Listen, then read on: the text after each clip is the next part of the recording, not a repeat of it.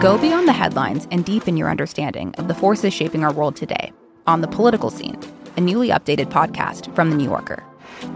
With episodes 3 times each week, The Political Scene accesses the sharpest minds on politics, offering insight and analysis about everything from abortion rights to the war in Ukraine. Join me, Tyler Foggett, for conversations with the most knowledgeable minds from The New Yorker that will dive deep on the most interesting political story of the week. Then, Susan Glasser, Jane Mayer, and Evan Osnos gather to hash out what's happening in Washington, D.C., with an insider's understanding of the high stakes at this perilous moment for American democracy. Plus, our editor David Remnick will provide you with insightful storytelling with a mix of interviews and profiles. That's all happening on The Political Scene. Make sure you're following it now, wherever you get your podcasts. So you are a young Hispanic male with visible tattoos, and you're the district attorney. How does that affect sort of your view of yourself and how you do your work? You know, what I really think is that there need to be more young Hispanic or young white tattooed or young anything as the face of our government. You know, if you look into all these public offices, I mean, none of the individuals look like the people they represent. None of the people in office have those conversations. They probably feel like Mr. Sessions, you know, bad people's smoke pot, you know, because they don't know anybody who is opposite of that. So I think that's where, you know, that's where the real power and the change really lies. Get individuals who either relate to you as a voter or look like you as a voter in office, because that's where real change comes from. I'm Jason Kander, and this is Majority 54. Welcome to the second season of our show. Before we go any further, please consider subscribing to make sure that you don't miss a single episode this season. If you're new to Majority 54, I'm the president of Let America Vote. It's an organization that's dedicated to making sure that every American gets to vote by creating political consequences for undemocratic politicians who are trying to take away the basic right to vote. Majority 54 is named for the 54% of Americans who did not vote for President Trump. And I created it to help that 54% talk to their family members, their friends, and acquaintances who did vote for Donald Trump. This show is about expanding our majority by arming you with the tools to have these conversations. This week, we're talking about a cause that has unanimous support across the political spectrum. Well, not unanimous or even near unanimous support for a single policy, but wide agreement that something needs to change in a major way. And that cause is criminal justice reform. From progressives to the Koch brothers, there's a strong consensus that the current situation is not working. Heck, it's almost become an inherently generational issue. If you're under 30, you know someone who grew up without a parent due to the flawed criminal justice situation in our country. It's a sign of the times when Sesame Street feels that they have to address this for kids. My dad's in jail. In jail? Why? I don't like to talk about it. Most people don't understand. Actually, I do understand what you're going through. When I was about your age, my dad was incarcerated too. He was? Wait, what's carcerated? And why was your dad in it? Incarcerated is when someone breaks the law, a grown-up rule, and then they have to go to jail or prison. The only people out there who don't seem to understand this emerging consensus seem to be the guy in the White House and his attorney general, who are desperate to defend and perpetuate failed criminal justice policies from the last 30 years that have undermined families and communities and overwhelmingly affected people of color in this country. This call for change is evident all the way down to the local level, even in some of the most conservative places in the country. And living proof of this is our guest, Mark Gonzalez. Mr. Gonzalez is the district attorney for Nueces County in Texas. He represents over 300,000 people in and around the Corpus Christi area. Mark Gonzalez is a self-described Mexican biker lawyer covered in tattoos, and his election in a deep red district is a story that can be emulated across the country. Here's my conversation with Mark. One of the things I read you've talked about before is this makeshift tattoo that you and your buddies made when you were in high school? Yeah, man. So we were 15. I lived with my dad, and he had a girlfriend, and this girlfriend has been off and on. He actually married her twice. And so my stepbrother, he was like my best friend. And then he became my stepbrother. And my dad divorced his wife. And then he became my best friend again. And then they got married again. And so he became my stepbrother. And then they got divorced again. And so now he's still my best friend, but we're real tight. And so we were all going to Gardner. We didn't know anybody who, it's not like nowadays. You can't buy a tattoo gun on Amazon. You used to have to either people were making them with little motors from little cars and maybe like some guitar string. I mean, that's back then. But so before then, we got some hangers and we said we could brand ourselves. So there was like 12 of us, man. We all went to Garner, and I'm 15. And what do you do? Hey, Dad, go get us some beer. So Garner's a dry county, so we had to drive to the next county to actually get some beer. And we all got plastered. And my dad and his girlfriend, my ex-stepmom, my stepmom, they all went to bed, and me and my buddies just got a clothes hanger, and we shaped it into the shape that we wanted.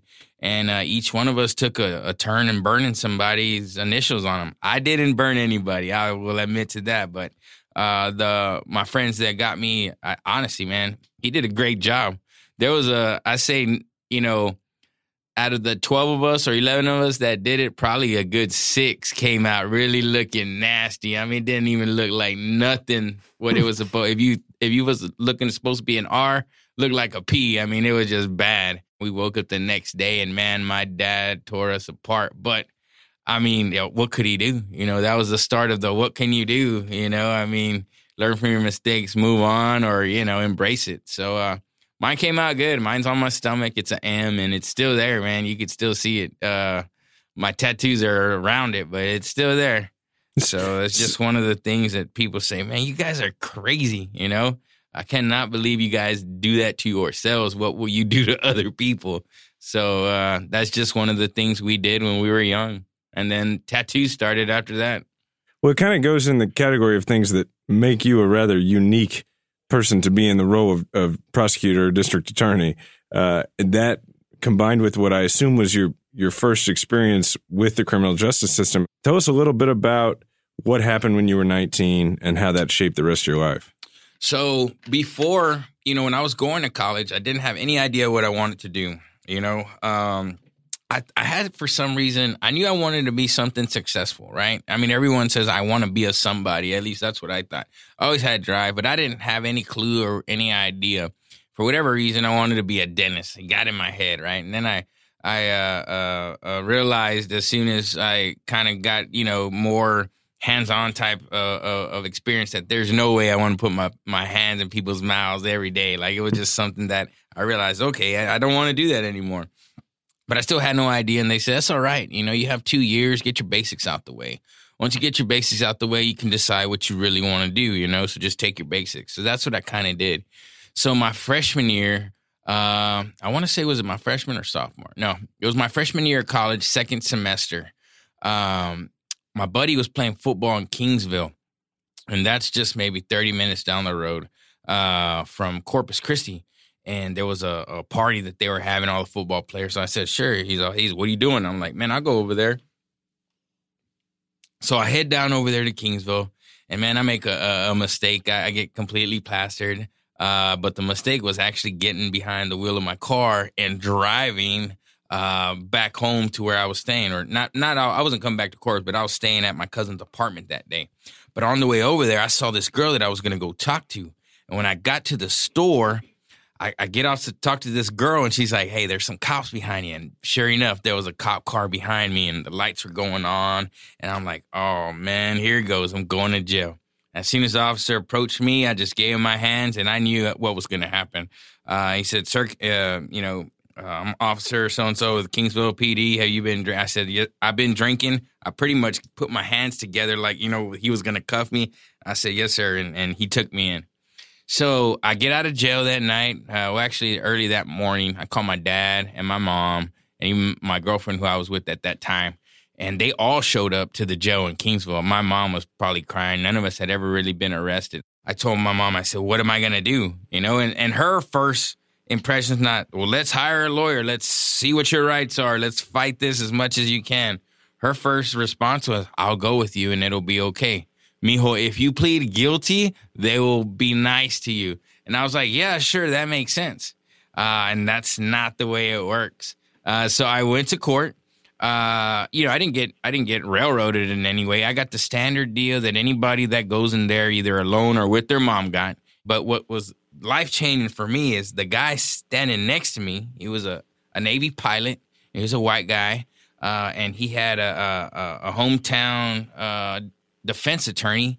And, he got charged with exactly what I did, and his case got dismissed. And at that point in time, I already had taken my deal. I'm like, all right, they deal with the easy ones first. And I'm like, I'm looking over, and I'm like, man, what the heck is going on here? I'm like, how is this able to happen? Like, I didn't know you could even, first off, fight for I didn't know you could fight your case. Secondly, I didn't know that I had a right to a lawyer. I didn't really know any of that. And I said, this is not the way it should be. And I was like, I'm going to try to be a lawyer. I said, I'm going to try to be a lawyer, and hopefully I can help my friends out so that way they don't have to take their moms. And it just luckily worked out. I honestly didn't know if I could be a lawyer. I didn't know what it took, that you had to have a 4-year degree, a bachelor's and anything, that you could go to law school. It was 3 years. You had to take an LSAT. I had no idea. I didn't know any of that. And there was no one I could even really ask because I didn't know any lawyers or judges, or none of my family members worked in that legal field. And if they did, it was because they've been arrested, or, you know what I mean? It wasn't something that they knew. And so I looked into it. And it's not like today. My brother's trying to get into law school now, and my nephew just graduated last week, and he's going to the same law school that I went to. And it's amazing how 12 years now have changed the course of me, but not only me, my family. My being the first college graduate, now the first lawyer, I'm going to hopefully in a few years have 2 more lawyers in my family. And so it's amazing to me that that point just kind of shifted. I don't know if it was fate, it was destiny, but I knew right then and there, like, that's what I wanted to do, or what at least was going to try to do. That's kind of remarkable, right? Like, had you not gotten the law degree, you wouldn't have had the option of going into law enforcement because of your background. And now you're the head of law enforcement in your county because you were elected to the position. It's completely, sometimes I'm driving home and I think to myself, like, you are the DA. Like, that alone is the most craziest idea. The fact that I get to speak to you however we're speaking right now is crazy because, I was a defense attorney for 10 years. And I've always wanted to be successful, and I was very successful in my practice. If you did something bad, I was the guy you hired, and we were going to go in there and duke it out. And chances are I was going to beat the offer, or you were going to get a not guilty. That's why people hired me, and I did well. Let's talk about that for a second, because you were saying that you thought, I want to become a lawyer so I can help my friends. And that's what you did, right? Like, you became a defense lawyer in Agua Dulce. So Agua Dulce is in Nueces County, right? But our little town is closer to Alice, Texas, which is Jim Wells, which is the adjoining county. So all my buddies and all my family members, when they go to drink or they go to buy their groceries, they go to Alice, which is Jim Wells. So I would practice in both counties. But my first clients for a very long time were family members, and those are the ones that are the most stressful of all your clients. Why? Because you don't want to mess up, on Cousin Mike's case, because guess what? Yeah, that's going to be the talk of every barbecue or every party you go to. Like, yeah, Mark messed that one up. Johnny's in prison for 15 years because he didn't do his job right. So, those to me are the most strenuous cases when it's family members or good friends, But that was part of my caseload when I first started, man. I was taking anything that came in. They were like, well, how much do you charge? Well, how much do you have? Because $50 is $50, $500 is $500 when the rent is due. I remember when there were days and weeks where I was praying that a client would come in, and sure enough, man, God always provided, because it would be that Friday and I'd get a call and someone got in trouble, and, they would tide me over. And then before you knew it, I was turning away business. I was taking cases that I really wanted to take as opposed to cases that I have to take because of financial reasons. So I think the work spoke for itself, and that's one of the things that I've always tried to be or instill or have my motto is that let the work speak for itself. And I really want to do the best job I can. Whether I'm the defense attorney, I'm going to, do the best I can and be the best defense attorney there is. And now as I sit here as a DA, I have that same mentality. I want to do the best that I can as the DA. And it's just a different hat. But I'm still able to help my friends out, which is crazy. And even in a better way, because I can make sure that, number one, they're getting treated fairly. Where before, if you ask me, when I go in there with my mom when I'm 19, man, I didn't have a chance in hell to get a fair shake from that DA or that county attorney. Why? They had no reason to even look another way, But at least now, everyone who comes into my county, whether, they're misdemeanors and felonies, they're going to get that fair shake. They're going to get treated fairly, whether they bring their mom or they bring a high-paying attorney. I mean, that's just one of the ways that I can personally help everybody and even the playing field. Well, and I think it's important to think about what you just said, right? You're a prosecutor who's saying, I'm trying to even the playing field. I'm trying to help everybody. And you spent 10 years, in your legal career as a defense attorney, not prosecuting a single case. And to sort of continue with the theme of, your tattoos over the course of your life, you've got to be the only prosecutor in the country with not guilty tattooed on your body. Yeah, no, that's for sure. Trust me. There are 252 elected district attorneys. And when we all go here in Texas, 252 here in Texas, and we all go to our, our annual convening where we, get our updates or legislative updates or anything like that. Trust me, I stick out like a sore thumb. And I'm okay with that. I think anyone in public service has, I want to say, their heart in the right place. Not even the most conservative guys. I really don't think they're out here trying to really railroad people.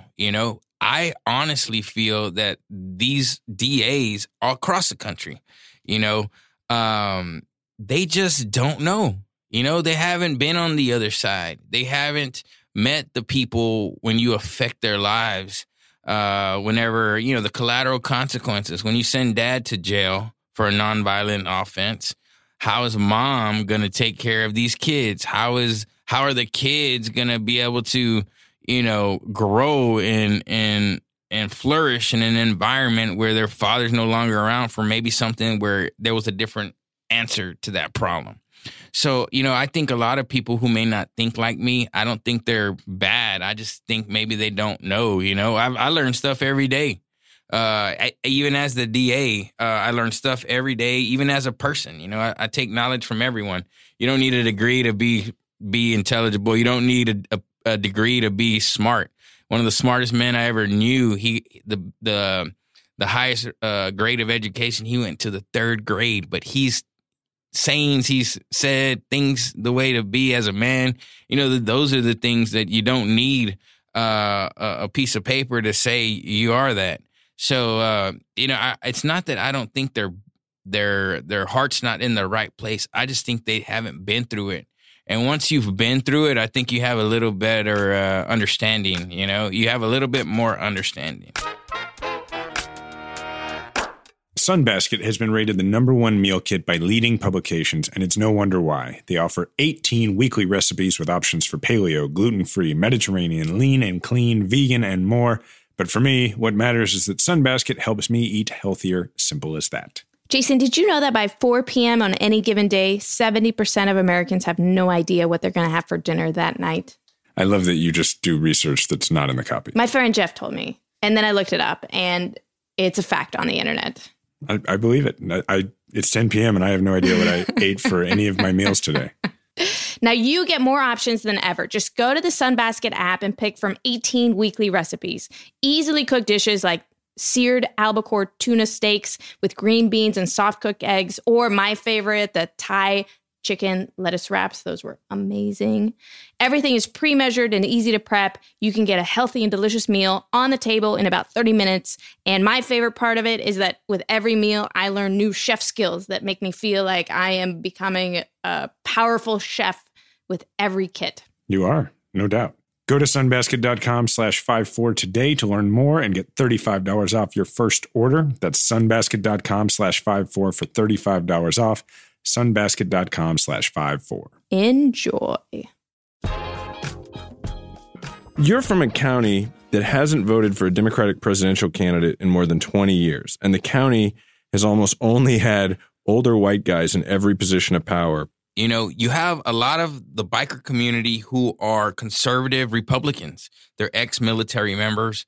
They are individuals who are very strong in their Second Amendment right, their right to vote, but they are also very conservative. They're prior ex-military. And I think that was a voting pool that actually brought me over the edge because I only won by 1,200 votes. And in this county, that was pretty small. I mean, I went to sleep that night thinking I lost, and I got woken up by my brother who had been celebrating for me. I was exhausted. And he said, dude, you won.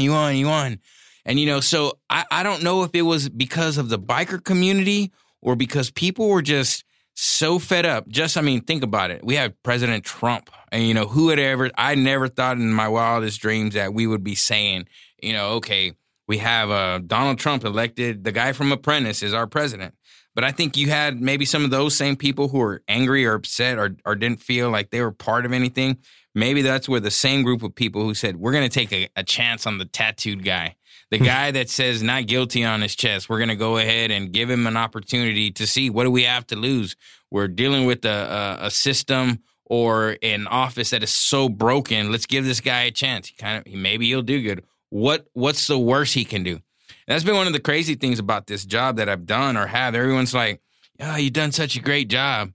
The reality is I'm just doing my job. I'm not doing anything better. I'm just doing what I was supposed to do. But the office that I inherited was so bad and in so bad shape, there was nothing I could really do. Besides, unless I'm, getting all the money from and putting it in my bank account or getting all the drugs and selling them. I mean, there was no real way I could really do any worse than what was going on, So as long as I did cases and the job that I was supposed to do, I mean, it was a win-win. So it's been one of the things that I've seen. I think that people just wanted to change. And it takes people either two things. You either love something and that's why you're going to do it, or you are so mad and angry, that's why you're going to do it. And I think people were just angry and mad. So you've got this close-up, firsthand experience with America's criminal justice system, and it comes almost exclusively from the perspective of the defendant because that's been your work. Now, the way that it was done before you got there and the way that it's often done around the country, the current approach, how do you feel that fails communities and harms families? Well, you have to think about it. I mean, mass incarceration is still going on. Whenever I go to the courtroom and I look into the audience, and these are all defendants or people who are shackled up in our bright orange Nueces County jumpers, they all look like me. They all look young, Hispanic men, young, even Anglo men, and even young African Americans. But what the common denominator is young, poor. That's what it really boils down to. It's not so much, at least in my area, we have good relations with police in the community. They're not out here harassing individuals of different color or anything. Don't get me wrong. I'm sure they have some of their issues, but it's not something that is like these other areas in the country. But with that being said, nowadays it seems to stem down to economic class, not just race anymore. It's how much money do you have? And so, we have to take a step back and look at it. I mean, people are going back to prison. 1 out of 3 is going to reoffend. I mean, the statistics are crazy. We have to just change the way we think about criminal justice. The war on drugs is a lost cause, and now we have with some in the federal level, let's start to go after marijuana again, or, with Sessions and just different ways of thinking. I mean, you have to look at things as a health issue versus a criminal issue. A lot of the drug-related offenses, why? We have to ask ourselves, why did the act happen? Was it because he was hooked on drugs and maybe that's why there was a theft and now there's been 3 thefts and so we enhanced them to make it a state jail level, and then after they come out and they're still hooked on drugs, they're still stealing, then what happens? Then we're sending them to prison for even longer types of sentences, and all it does is really, I mean, you know how much that costs the taxpayer? Does it make sense for us to keep people in prison for stuff that, we could probably address it in a different way. So I think we just have to change our way of thinking and see what really works, because sending people away for 10 years for some nonviolent offense, it's not going to help that individual. That's not the problem. And there's tons of research out there that says, sending people to prison doesn't work. The only thing we know that it's going to happen is they're not going to reoffend while they're in prison. At least, I'm sure that has another whole story about what goes on in prison and how they're treated there or victimized even there or doing the victimization. But we have to just take a step back and look at what's best for our community. Is that keeping fathers away from their sons, mothers away from their daughters, keeping people in prison as opposed to really trying to rehabilitate them? Are we going to spend, $140,000 a year on somebody when we can spend it somewhere else and give this person treatment that he probably really needs, as opposed to just putting him in prison and punishing him? It seems like we ask really different questions when we know the person that's dealing with, the criminal justice system, and it's somebody that we care about. So, for instance, with the opioid crisis, sure, it feels like people are asking different questions than they did. For one thing, we call it the opioid crisis, and they call crack the crack epidemic. I mean, so right. That's one example. But can you talk a little bit about that? How you see people asking different questions when they view somebody as somebody they know versus, the other? It is a little telling whenever, they're calling it the opioid epidemic, and maybe we should have safe sites and make sure our people aren't, overdosing. So we're, number one, going to check their drugs so that way that they're, safe. And not only that, we want to have these pins available in case they do overdose. So that way we make sure they don't die. I can tell you that probably wasn't the case when the crack epidemic was happening. But at least the conversation is one where, if it takes opioids to get that conversation going, hopefully it can transcend and transfer over to all the other addiction drug cases that come about through the criminal justice system. I think that the same line of thinking should be for the opioids, that should go out to methamphetamine, crack, cocaine, marijuana, anything where it's almost a healthcare issue. You don't want your people out there dying. And if you think about it, what person really wants to be addicted to a drug where they cannot control themselves, where they get physically sick if they don't get the drug that they are addicted to? I think that it's time that we try to change just the way of thinking, just how if you have no, I guess, contact with that type of individual, you don't really know how it really affects them. Like I said, nobody really wants to be addicted to heroin, where they're stealing and doing everything that they can in their power to hurt themselves. I mean, they're stealing from their mothers.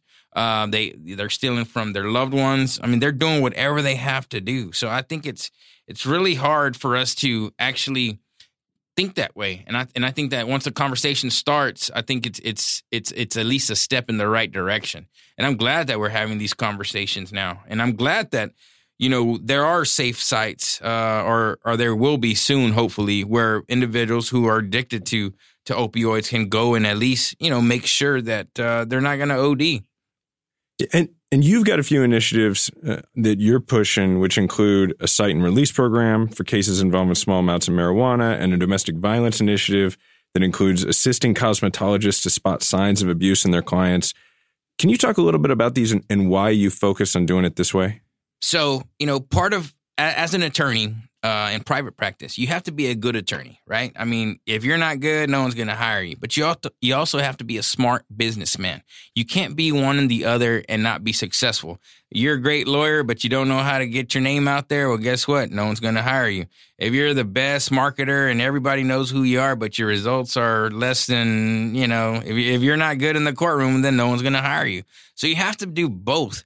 And I kind of took that approach when I got into office, and I said, all right, what is going to make this office successful, but how can we think about it in a way where we want to be efficient in a way where when we can cut costs here, keep people out of jail who don't need to belong there, save the county money because people aren't either getting victimized in jail or we're not having to house them and medically care for them. How can we do that? So, marijuana was one of the first things. Luckily here in Texas, the district attorney has broad discretion as to what I can do, as long as it's within the broad ranges of punishment that we have available, we can pretty much do anything we really want. So I took it immediately to try to decriminalize and not decriminalize, use my discretion when it came to marijuana. And so what we did was, whether it was your first one or your 100th one, we would dismiss your marijuana case. And you say, well, why do you want to dismiss these cases? Well, number one, a lot of individuals who, smoke marijuana aren't nonviolent individuals, but number two, if you have a conviction for marijuana, you can lose your housing. So let's say you're already in a tight spot. You're living in housing. If you have a marijuana conviction, you lose your housing. If you're a college student and you're trying to actually better yourself, and you get a marijuana conviction, well, guess what? You lose your financial aid. So I didn't want our office or my office to be part of that problem. I didn't want anyone who we prosecuted for us to ruin their lives. Imagine that, for one joint or something else, because the guy took his mom and he just pled guilty and he wanted to get out of there. He can't get financial aid 3 or 4 years later when he gets his act together and he wants to go to college. Well, why can't I get financial aid? Well, you have a marijuana conviction. So that was a way for us to try to help the community out, but also be smart in the sense of generating revenue. I know in our first year, we generated over $500,000 off of our pretrial diversion programs. And so that's one of the ways that I try to transition the office. What's going to make sense? How can we save the taxpayers' money, and how can we make us some money? And a lot of people say, well, that's kind of paying for justice. You're paying to get this dismissal, and that's not the case, because we always have the option available. If you cannot afford, or the fine is $250. It's a class. It could be online on drugs. But if you can't afford the $250, then you always have the option to take community service. Honestly, if you ask me, if you can afford some of the high grade marijuana that's going around, you can afford my $250 fine. So, most people don't have an issue with paying the $250. They're really glad and support the fact that, we're not trying to ruin their lives. Now, the cite and release program also was one that was probably needed because our jails are overcrowded. All right. It's $81 a day for everybody who's in jail. And when you're at max capacity, there are certain people that we have to keep in jail. And so what we want to do, and we're about to hopefully implement this, and the commissioner's court and our county judge has been helpful in this. There are 7 violations that the legislator have passed where we can cite and release. They're a theft A and B. They're marijuana A and B. Driving with license invalid. I want to say 1, 2, 3. Criminal trespass, and I want to say criminal mischief. Okay, so those are the 7. And so an officer, if he chooses to, he can give you a citation and then you can come report. So what does that mean? That officer isn't off the road for 2 or 3 hours on a minor infraction. All right. Now, officers will always have the discretion to go ahead and arrest somebody. The guy's being a jerk. If he's being combative, guess what, buddy? You can go to jail. Officer, we never take that away from our officers.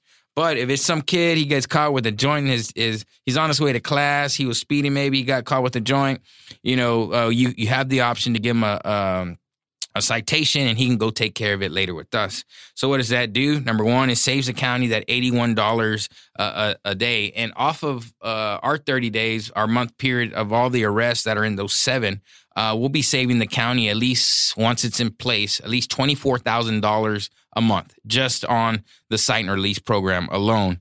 And number 2, what's going to help out is the officers will be able to respond to serious cases. You know what I mean? They're not waiting in the line trying to take this kid in for a joint or some girl who went to the local marketplace and took some makeup. Here's her citation. She's coming in. So she's not in jail. That kid's not in jail. They're not going to get beat up by maybe the guys who are really violent in jail. So we're not going to get sued by those individuals. And then if they are pregnant and they come in or they have a medical condition, we don't have to treat that person because we're in charge, or the county is. And when I say we, I'm talking about Nueces County. Someone goes to our jail and they get beat up. Well, guess who's getting sued? The county. If someone has medical issues and something happens or they need that care, who's in charge of it? Who takes has to pay for it? The county. So that's another way that we're trying to be smart on crime, because we're not sending these people to jail. We're not using officer resources, but yet we're being efficient, where we're saving the jail and the taxpayers' money because they're not in jail. So those are just things that make sense. It's common sense. If you ask me, if I'm running a business, how can I do it in a better way where I'm making and saving money? One thing I didn't want to miss is, I've interviewed several people on here now. You're the first person I've ever interviewed who's part of a biker gang, and you're also the district attorney. So that's, I would imagine, presents an interesting perspective for you in your work. It's crazy because I'm the elected district attorney, and if I get stopped by anybody in law enforcement, I'm going to come up as a gang member. I was driving my wife to Laredo, and I was speeding, and I got stopped. And officer gets my license, and then he says, "Can you step out of the car?" It had been years since an officer had asked me to step out of the car, and I was like, okay, well, what's going on? So he brings me to the rear of the vehicle, and this was before I was district attorney. I was just running for, I think the election was probably like 2 weeks later, and so he pulls me to the back, and he's like, "Can you tell me why you're coming up?" At first he goes, "You have any weapons or drugs?" I said, "No, sir. What would make you think I have any weapons or drugs?" And he says, "Well, why are you coming up as a gang member?" I said, I can explain that. I said, I understand you think I'm a gang member, but what I am in is a bike club. I said, I know you guys may feel that's a gang, but it's not. We are not a 1% club. And in the biker community, in the biker world, you have family clubs, and you have your 1% outlaws that say this is what we are. And we've never said we are that. We're a family club, and our stuff is, work, family, and then the club. You know what I mean? It's never club before anything. And these individuals, most of them, none of them have felony convictions. A lot of them have work with they have jobs. If they do have any kind of criminal records, maybe a DWI here or maybe a bar fight, never with a man on a woman. Mostly two guys who are at a bar getting into it. But and so I'm explaining that to him. I said, we do bike runs, Toys for Tots. I mean, you tell me what kind of gang donates to Toys for Tots and does cancer benefits for people in need. I said, and I told the officer, I said, and to tell you the truth, I might be the DA of Nueces County in about 2 weeks. And he said, well, wouldn't it be a shame if I had to arrest the new district attorney for reckless driving? And I looked at him and I thought to myself, and I said, you know what? That's my bad. I said, if I wasn't speeding, you wouldn't have had any contact with me. And you're right. So he gave me a warning and I went down on my way. A lot of the biker community, as I said, they're ex-military members. They want that brotherhood. They want that structure. And I mean, riding a bike is almost like to me at least, is a feeling of freedom. I can't explain it. It's the first time I always knew that I wanted to do it. And there are a lot of guys who feel that way, man. Once you do it, you'll know that it's just freedom and it just something you can't explain. Well, I'm glad I asked you so you could clear it up for me. Every business needs great people and a better way to find them. For instance, Majority 54 just hired its first producer. His name is Brock Wilbur, and he's the greatest thing that ever happened to the show. I don't know if you guys can spot the difference, but it's pretty amazing now. ZipRecruiter learns what you're looking for, identifies people with the right experience, and invites them to apply to your job. In fact, 80% of employers who post a job on ZipRecruiter get a quality candidate through the site in just 1 day. Just to give you an idea of what a difference it makes to have a good person like our good producer, Brock Wilbur, it is currently like 10:20 p.m. at night, and we're in a very hot room upstairs in our house. It doesn't get air conditioning, but excellent audio quality. Yeah, trying not to wake up our son who's sleeping in the next room, and Brock brought over all this equipment so we could do this from the house. We provided him with a glass of ice water. That is a fact. The right candidates are out there. ZipRecruiter is how you find them. Businesses of all sizes trust ZipRecruiter for their hiring needs. Right now, our listeners can try ZipRecruiter for free. That's right, free. Just go to ZipRecruiter.com/54. That's ZipRecruiter.com/54. ZipRecruiter.com/54. ZipRecruiter, the smartest way to hire. This last part is sort of like, it's a little bit like a rapid fire section. Sure. And here's how it works. Part of the show is we go through the stuff that the opposition says on the issue. So the issue in this case is criminal justice reform. So I'm going to go through, I'll mention some things they say, and then you and I will, you'll talk about how you would respond to that, and then I'll talk about how I would, and then we'll go to the next one. So we'll start with the first one. What do we say to people who simply think that the problem is that our criminal justice system is not harsh enough to deter criminal behavior? Just when you thought our federal prisons couldn't get any more crowded, they already are overcrowded. Attorney General Jeff Sessions has told prosecutors to pursue the most serious charges possible against criminal suspects. The move will not only send more criminals to jail, but it will do so for longer terms by triggering mandatory minimum sentences. It's an explicit reversal of Eric Holder's sentencing policy that focused on not incarcerating people who committed low-level nonviolent crimes. Sessions says it's a key part of Donald Trump's promise to keep America safe. But is overbooking our prison system like a United flight really helping anyone? I would say you're completely wrong. And the reason is statistics would show that the people who get locked away for a very long time and they come out, they reoffend. So that shows you that prison doesn't work. I mean, if that isn't evidence enough, I don't know what is. Yeah, and I also think that one of the things that happens is people tend to live in this sort of suspended disbelief that they don't know anybody who's been to prison or to jail. When you look at the statistics, chances are, no matter where you live in the country, if you go outside your house on a given day, you are going to interact with someone who has been to prison. And therefore, while we refer to it as the Department of Corrections, when we are rarely correcting anything and instead just punishing, what we end up with is people who have been punished but haven't gained any skills or any ability to live in our community, and now they're among us. And we probably ought to just be thinking a lot more about, how we want those folks to come out of jail. And one of the main ways that we can change the whole system, the whole entire system, all we would need to do is let individuals who actually are felons, after a certain amount of time, if they don't reoffend, give them back and restore their rights. Make them not felons. You don't know how many felons that I've met and know would say, you know what, if I could, I would do anything not to be labeled as a felon. And if they obeyed every single law for more than 10 years, put it 15 years, whatever you want to put it on, I promise you so many people would not reoffend because they have something to look forward to. But when you don't have that, what can you do? You have to work with what you have. And unfortunately, sometimes the only way that they can try to earn any income is resorting to some of the old things that they were doing. So I think one of the main ways to change the whole system would be to restore their rights back. Including the right to vote, which we've talked about on this show in the past. Luckily, in Texas, felons have the right to vote restored. As soon as you are off of probation or you're off of parole, you can vote. And that's one of the things that just recently happened within the last couple of years. I had tons of voters I was registering who said, hey, I'm a felon. Well, guess what, buddy? In Texas, you can vote now. So at least I could say Texas is leading the charge there. That's at least something. That's something. That's good. That's good. Okay, next one. There's this issue of privatization of prisons in the country. And the people who are in favor of it argue that privatizing prisons is better for both the safety of Americans and for prison populations. On Thursday, U.S. Attorney General Jeff Sessions said he supports the federal government's use of private prisons.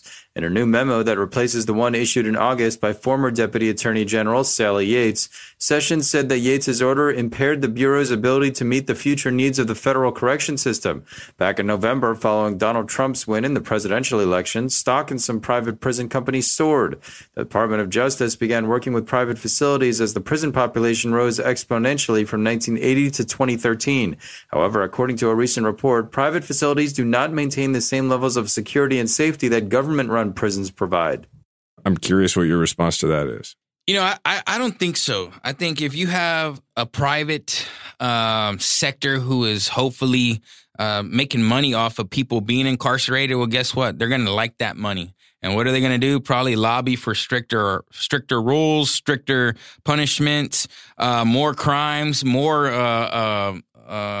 crimes that you can be confined for. I just don't know. I can see how maybe perhaps, you're going to have better quality of housing. I don't know, but I would rather be in a situation where the government controls and they don't have an interest in arresting people. You know, they're going to lose money the more people that are arrested. I just think privatization of prisons and even jails is just, a road that I would not want to go down. You know, for me, it goes back to a story from my time. I used to be in the Missouri State Legislature, and I remember that at one point somebody had proposed a bill that was going to exempt. I don't remember if it was a bill or just a proposal, but what they wanted to do was exempt private prisons from the requirement that they report an escape from their prison within like the first 24 hours. And I remember thinking how insane that was. And clearly the idea was like, hey, this is a private company that's paying for this. They don't want to have to do what a regular, state prison would have to do. Meanwhile, there's someone who's just escaped from prison, like in the community running around. To me, that was like a perfect example of why, having private for-profit lobbying on behalf of having more prisons or different prison rules would be really dangerous for people inside and outside of a prison. Oh, completely. I mean, imagine that. That's just, there's no way that would be good for individuals who have to go to prison or to jail. No way. Hey, thanks for doing this, Mark. I really appreciate it, man. Sure, man.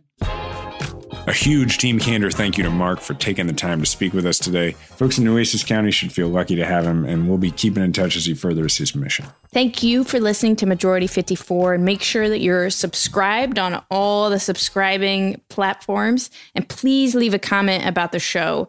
We read every single comment. That's what we do before we go to bed every night. And many of your notes have helped us make the show much, much better. That and hiring Brock Wilbur, as we alluded to earlier. If you want to leave us 5 stars in the iTunes store and or tell absolutely everybody that you know about how much you enjoyed what we do, that would be okay. I'm on the tweeting website as @JasonCandor. You can catch the behind the scenes video of my interviews and of other Let America Vote projects on my channel on YouTube. And then if there's something you want us to know, but you don't want to tell the entire world, you can email hellomajority54@gmail.com. If you have a really super great idea about the show, please text Jason on his cell phone. The number is, no? That's funny. No, we've played too many things today. So we'll just leave it for now. We'll do the cell phone thing next week. Just subscribe to the show and let your friends know that it's definitely worth their time. I'm Jason Candor, along with my wife, Diana, and the team at Majority 54. Thanks for listening. And remember, we all have a platform. Make sure to use yours today.